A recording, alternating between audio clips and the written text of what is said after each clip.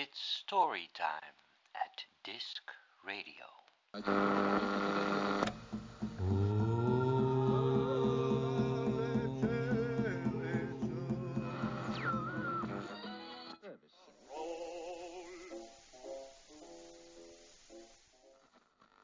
Wat voor gebied zat je nog?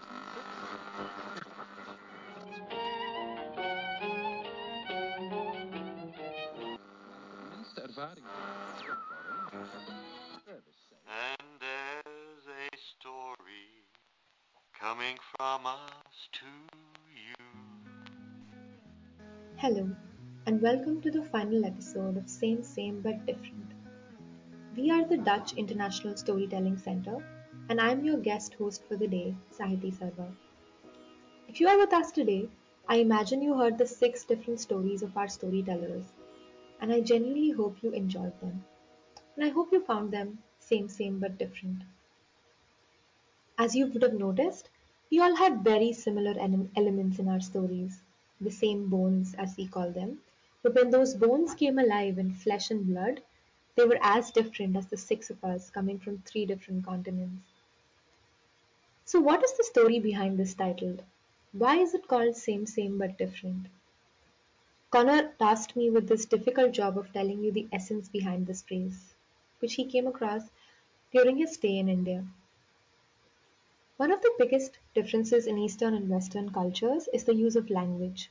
Especially in India, a country with strong oral storytelling culture and poor documentation, a lot of inheritance is language, and with increased movements across borders, states, and countries, you often find yourself facing someone whose native language is not the same as yours. How then would you go on to explain to them the finer differences between anguish, angst, and distress? Or how would you even exactly explain the difference between joy, jubilation, and delight? Well, you approximate.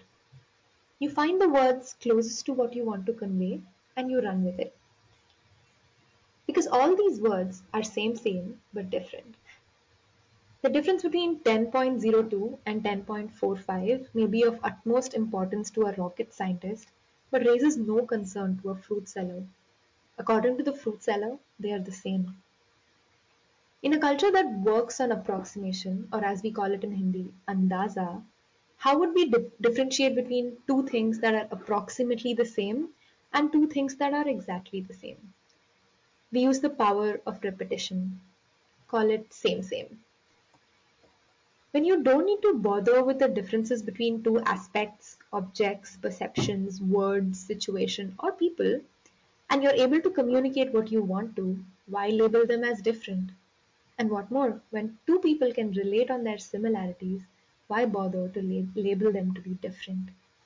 So when you hear same, it probably means for all practical purposes it is the same, but if you want to get poetic, scientific, or personal about it, it could be very different.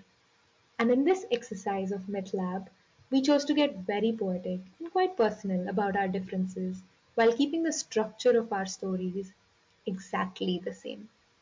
The result, as you see, was 6 entirely different stories that had very similar imagery. And I must say, we really surprised ourselves. How did we get here? I was just thinking the same thing. I was like, wow, this is like what this has brought in all these different worlds and Yeah. All these different worlds. I think we're still flabbergasted, I think. Yeah, I think the silence is speaking louder here. Yeah. It's beautiful, all these different colors and different personal stories we poured into this frame, these bones.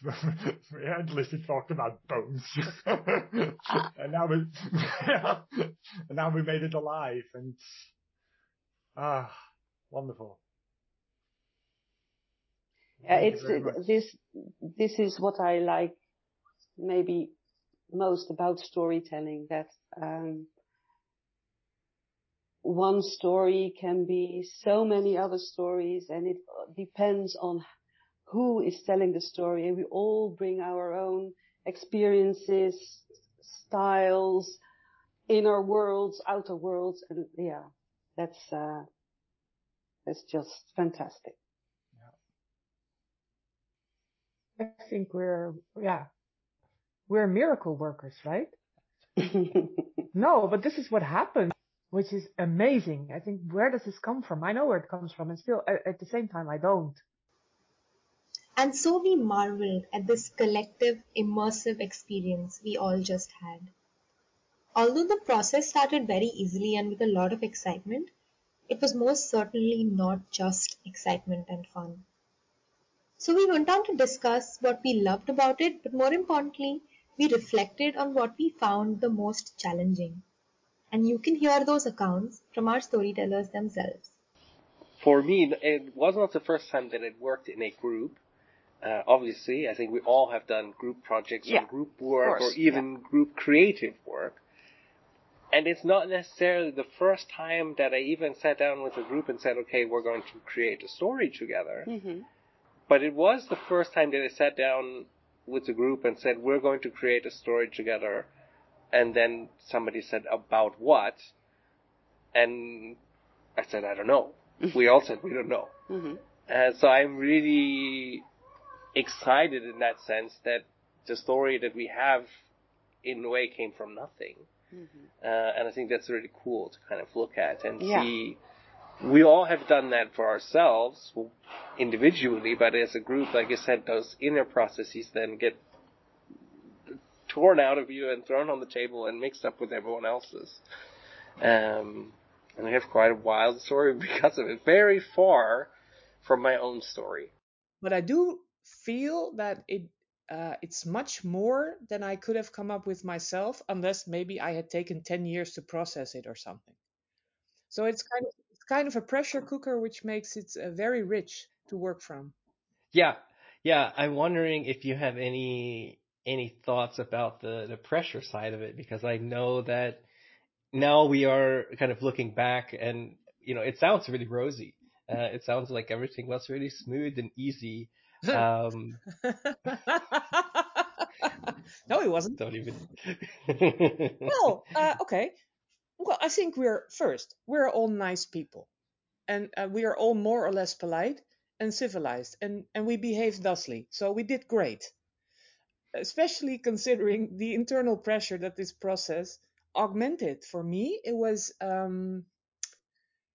actually I came to find it really interesting and almost lovable, in that sense that our meetings were about 2 hours, 1.5 hour, and in these 1.5 hour, I felt these waves taking place, like total agreement. Yes, I want to take a leap to this angle. I totally agree with where this person is going, and then my own head explodes around the concept that is being introduced, like, oh, now I know what I want to do. And then somebody else comes with a totally different idea, and then it collapses inside. And this gives pure rage at some points, like, don't you touch my baby, don't touch my creation, it's just taking shape, get off. But you cannot say that. So for me, it was also a very interesting exercise in tolerance, just staying put with the fact that other people have totally different perceptions even on the same thing. And I came to understand that, okay, I just have to tolerate this and bear with this, and then gradually it will dissipate again, and then the whole thing starts all over. But this kind of emotional reaction also learned me something about how storytelling is actually taking place in somebody's head. You just have to give them a little thing, an image or a color or a word, and bam, inside the whole story is being born at once. And people are attached to it immediately. They don't want to let go. So it also gave me tremendous insight in how the world works, so to speak, or why it's so hard sometimes to get along with other people. You have these stories popping on in your head all the time, and you have to let them go, or you have to get attached, or you have to get attached to somebody else's story. It's exhausting. And but very fruitful if you want to observe it and stay with it, so to speak. So that was for me the hard part, and something that you can learn from. Like, what happens if you don't intervene? Just try not to intervene. Just let it take place and see what happens. Yeah. I think the most challenging thing for me was all those voices from the other people that were still in my head. Darlings and beautiful sentences or beautiful ideas, and my first reaction is, oh, we should all use this, but you can't, because those are not my ideas. Those are not. You can well, never mind. So I really had to make it my story, the story I want to tell, not you want to tell or the other person want to tell, the story I want to tell, what is important to me in the story, within the frame which we made, the six of us. And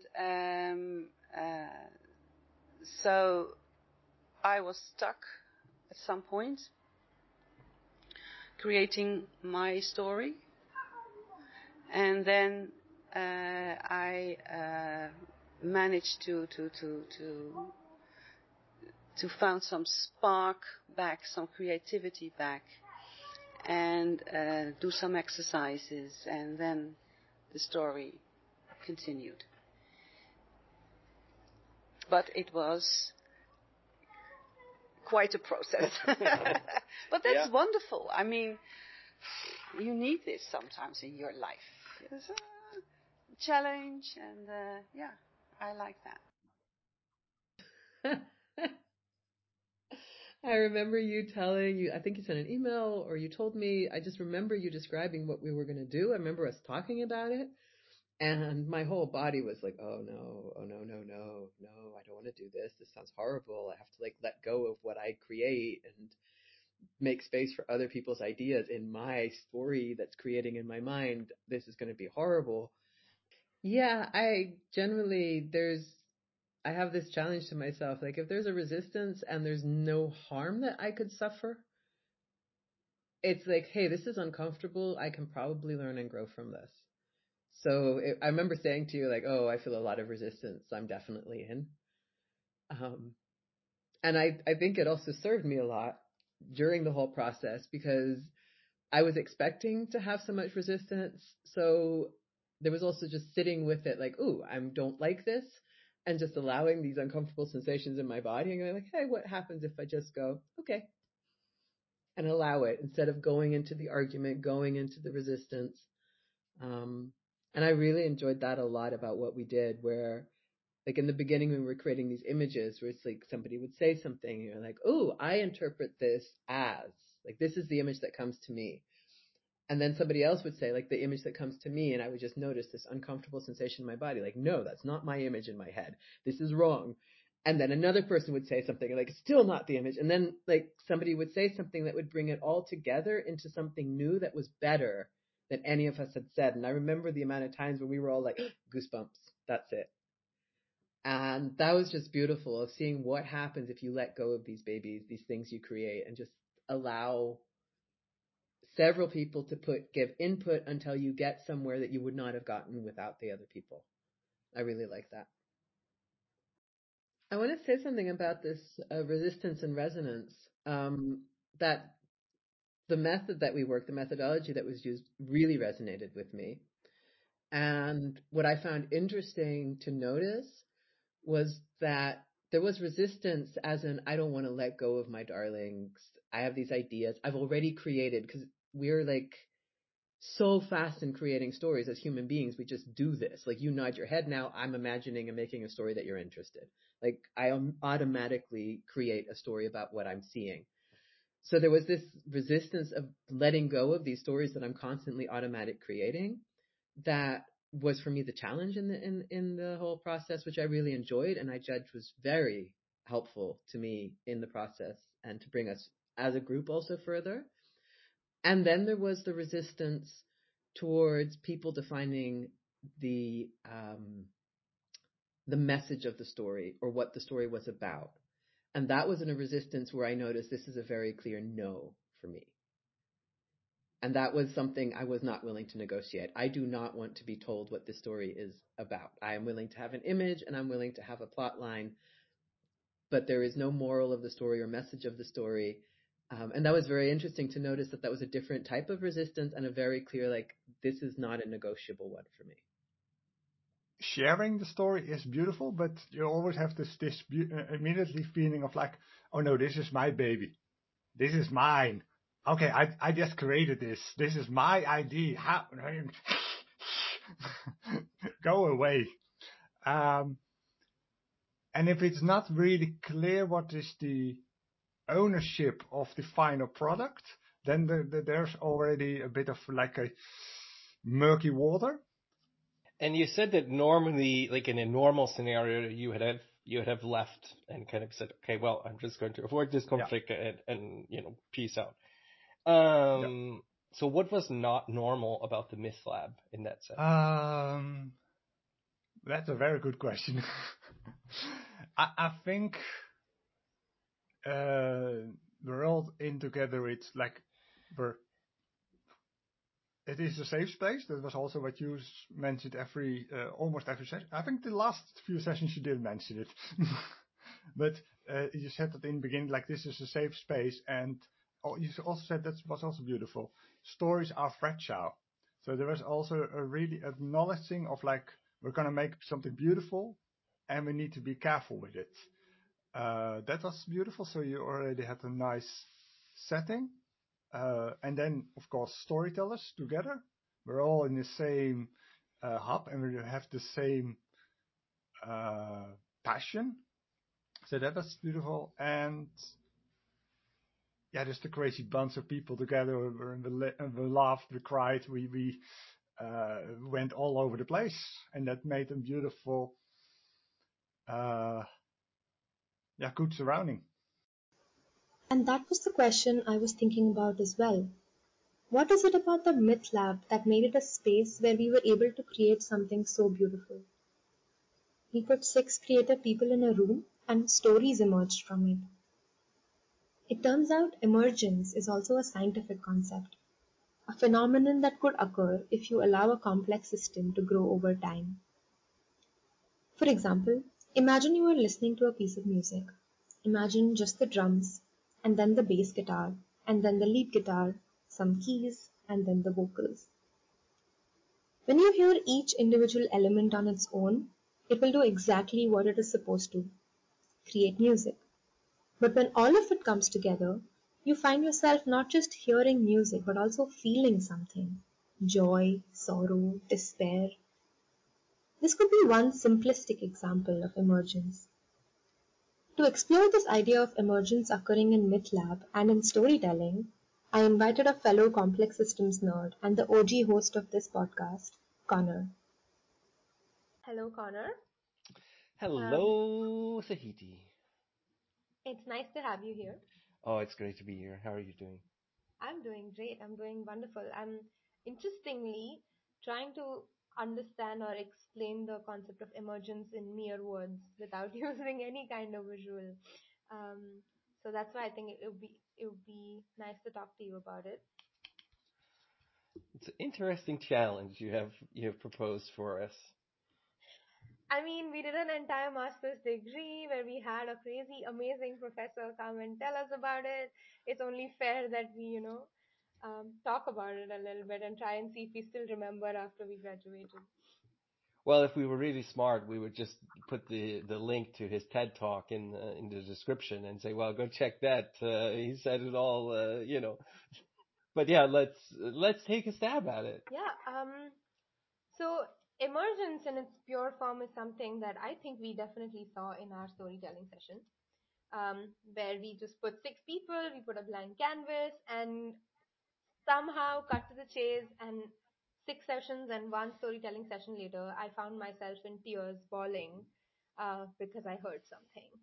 And I did not think that that would happen to a story that I was completely part of in the making. So how Do you think that was emergence, and what does that mean to you? Good question. Good question. Let's start with the topic itself, right? Let's start with what is emergence, and what we know about emergence and how we can kind of describe it. I always come back to a few kind of standard examples. A lot of people are familiar with the patterns that birds make when they fly in a big flock. That is something that we can kind of call an emergent pattern. It arises from a system that appears to be chaotic, but that's actually governed by a set of very simple rules. And through the interaction of a whole bunch of people or objects or things following just these simple rules, you kind of get this larger pattern that occurs over time. So time is always a very important part of any emergent process. It's very difficult to see emergence in a photo. It's much easier to see it in a picture or in a video because you have then this time element that gives your brain a way to kind of create a pattern, right? So the other element of emergence and any kind of patterns we're ever seeing in complex adaptive systems ties into something we call observer dependence. I was also crying at several times during our storytelling session, but probably not the same times where you were crying, because each of our starting states, each of our experiences and everything that we've learned and when we've been in love and different elements of each story touch us in our own way. That is where the observer dependence comes in, right? We talk in storytelling, I talk about how storytelling is a social phenomenon. And there is the act of me getting up and creating a story and sending it out, and it has all of these elements and structure, and it's all cool. But the audience's perception is just as important, if not more, right? What they are bringing to the show, what they are bringing to the experience. So observer dependence plays a huge role in the patterns which we see, and also in the patterns which we choose to see in an emergent phenomenon, like we saw with our story, right? So that's one way to look at it. But for me, the emergence part of it is actually, I want to go back one step before we heard the stories. And for me, that's where emergence really plays a big role in the MythLab and this project, in how we created the stories, right? How do you think, that's exactly right, like basically emergence plays a role in how we created the story, and although there is observer dependence in the listening aspect where, the whole story is out there and then you start feeling differently to different components of it. We didn't think that we would get here. We didn't think that we would get at 6 different stories that move you in completely different directions, that go in completely different directions, that are told in completely different directions, especially when we had 6 similar bones set out for everybody. How would you describe the system and the interaction and the rules in which emergence occurred? We took these 6 storytelling agents and we gave them a very simple, small set of rules. So one of the first things that we talked about in MythLab was to create the safe space and kind of create a certain type of environment for openness and sharing, right? So that can be kind of a simple rule of, be open, share, be careful. And that carefulness also played into how we talked about the story. So early on, we were talking about stories are fragile.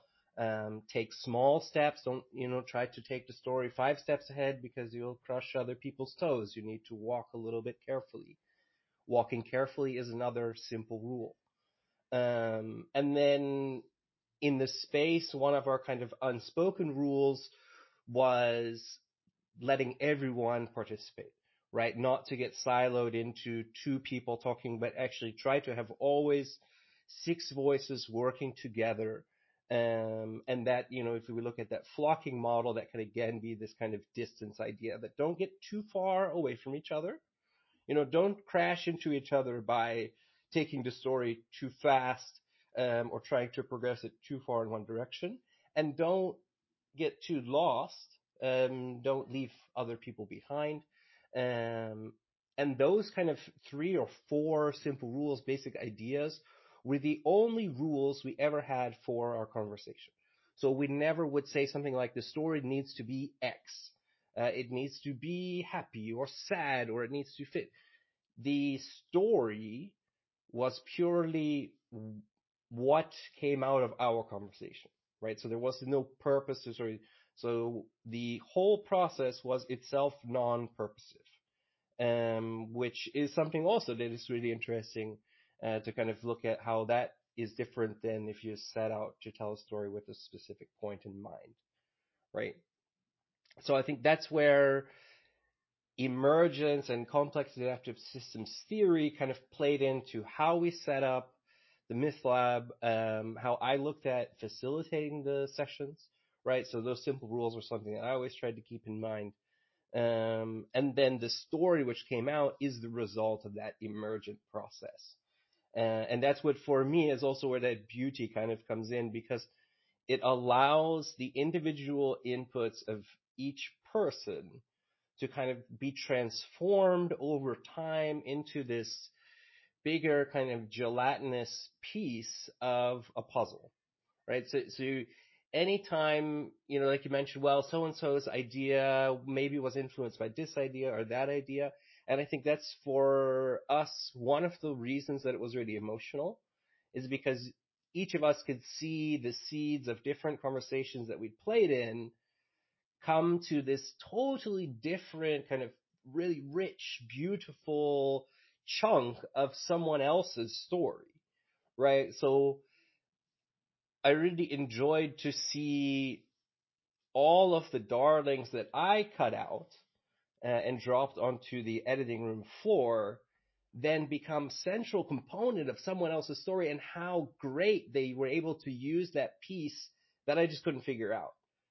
Right, so that was really cool to kind of see all of the different elements, how some stories were more similar, and that's also interesting to think about why, versus like, okay, well, this story went in a really different direction, and then again to the why and observer dependence and history, life story played into a lot of people's stories, right? So I think what we saw, what kind of emerged from MythLab and this emergent storytelling process, was a story framework that allowed for such a rich and deep expansion of the story in whatever direction that storyteller wanted to take it.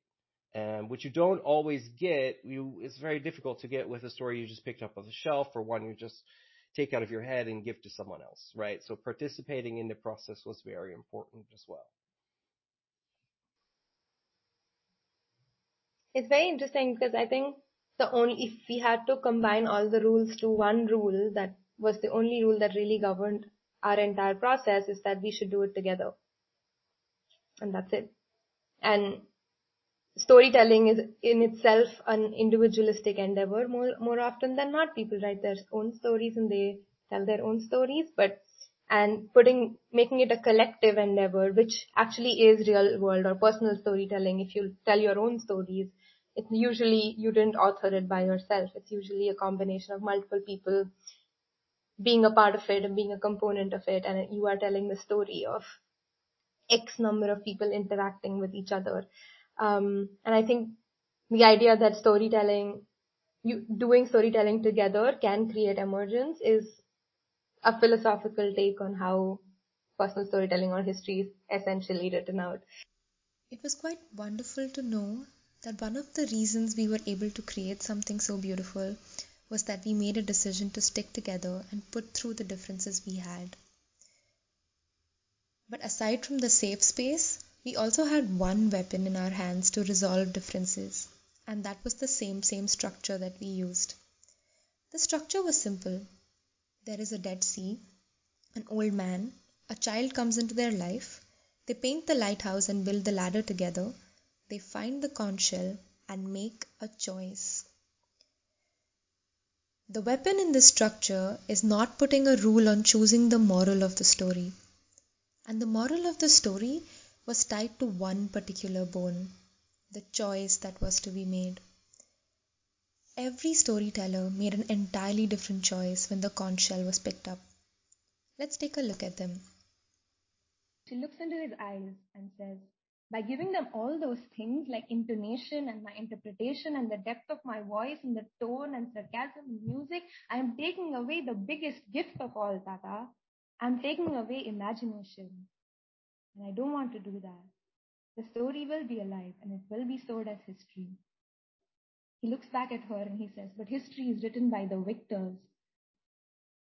And all that is left for us survivors is folklore. That was the first time she sees the color of his eyes as a deep, dark blue of the sea. The choice of killing the story or killing the imagination was not one they could make that day. See, if you blow that thing, all of this will go away. If you blow that, you will wipe us all out. We will have to start over. No, you can't. That sound will bring the sea back. She looks back to him and says, but you get to decide. Why do you get to decide it doesn't come back? I found the shell. It's not fair. You get to have the choice. You get to have the experience, and you keep it from me. I want to bring the sea back. But I won't do it if you say no. There's silence on the sand. Then she looks him right in the eye and she says, all of this which you told me was true. I get it. But you still love her, don't you? I heard it in your songs when you thought I wasn't listening. And if she's all bad, then you wouldn't love her. And if you do really love her, then you will bring her back. We will bring her back together. A shudder runs through her shoulder blades. Daddy, I'm cold. The fireplace is flanked by 2 marble lions. It's out before he knows it. She looks up at him, puzzled. He straightens his shoulders and smiles at her with confidence. Squeezes the small sticky hand with care, while inside of him the world collapses for a second time. Things never come back, honey. They just go on. I'm sorry, but I'm afraid. I do not know why I am so afraid. I've made so many wrong choices in my life. It is so difficult to make a choice right now. Do I write down my story and end it all? Finish this chapter and die? Or do I blow the conch shell and start anew? Let the water wash away all that I have. Let the sea return. He can't sleep because he's too worried. He's too worried about the man. He's worried about the conch shell that is 1,000 pieces now. And all of a sudden, a light lights up the dark room he's in. Flash. 1, 2, 3. Flash. 1, 2, 3, 4. The lighthouse has come back to life again. And her golden beams lull the boy into a dreamless, deep sleep. Who do we owe our loyalty to? To our ancestors or our descendants? And he heard her voice, Dylan low. And so he took the conch shell. He put it to his lips and he blew the sound that his ancestors had feared, the sound that was killing them all, the sound of the sea bed, empty, howling wind. After 6 wonderful stories, in the end of each one, some choices were made and some were not. Some were optimistic, some were a lot more realistic. Some spoke of fears and some spoke of loyalty, but most of all, every storyteller made a personal decision about this choice. And that choice always held the moral of the story. To me, that is the most beautiful aspect of all stories. that morals and lessons that we learn are usually from the choices we make or the choices that our characters make. For now, I'm very glad we made a choice to do this, and I'm also glad that you made one to listen to us for so long. If you wish to work with us, please feel free to reach out to the Dutch International Storytelling Center, and we will definitely keep you posted about the next season.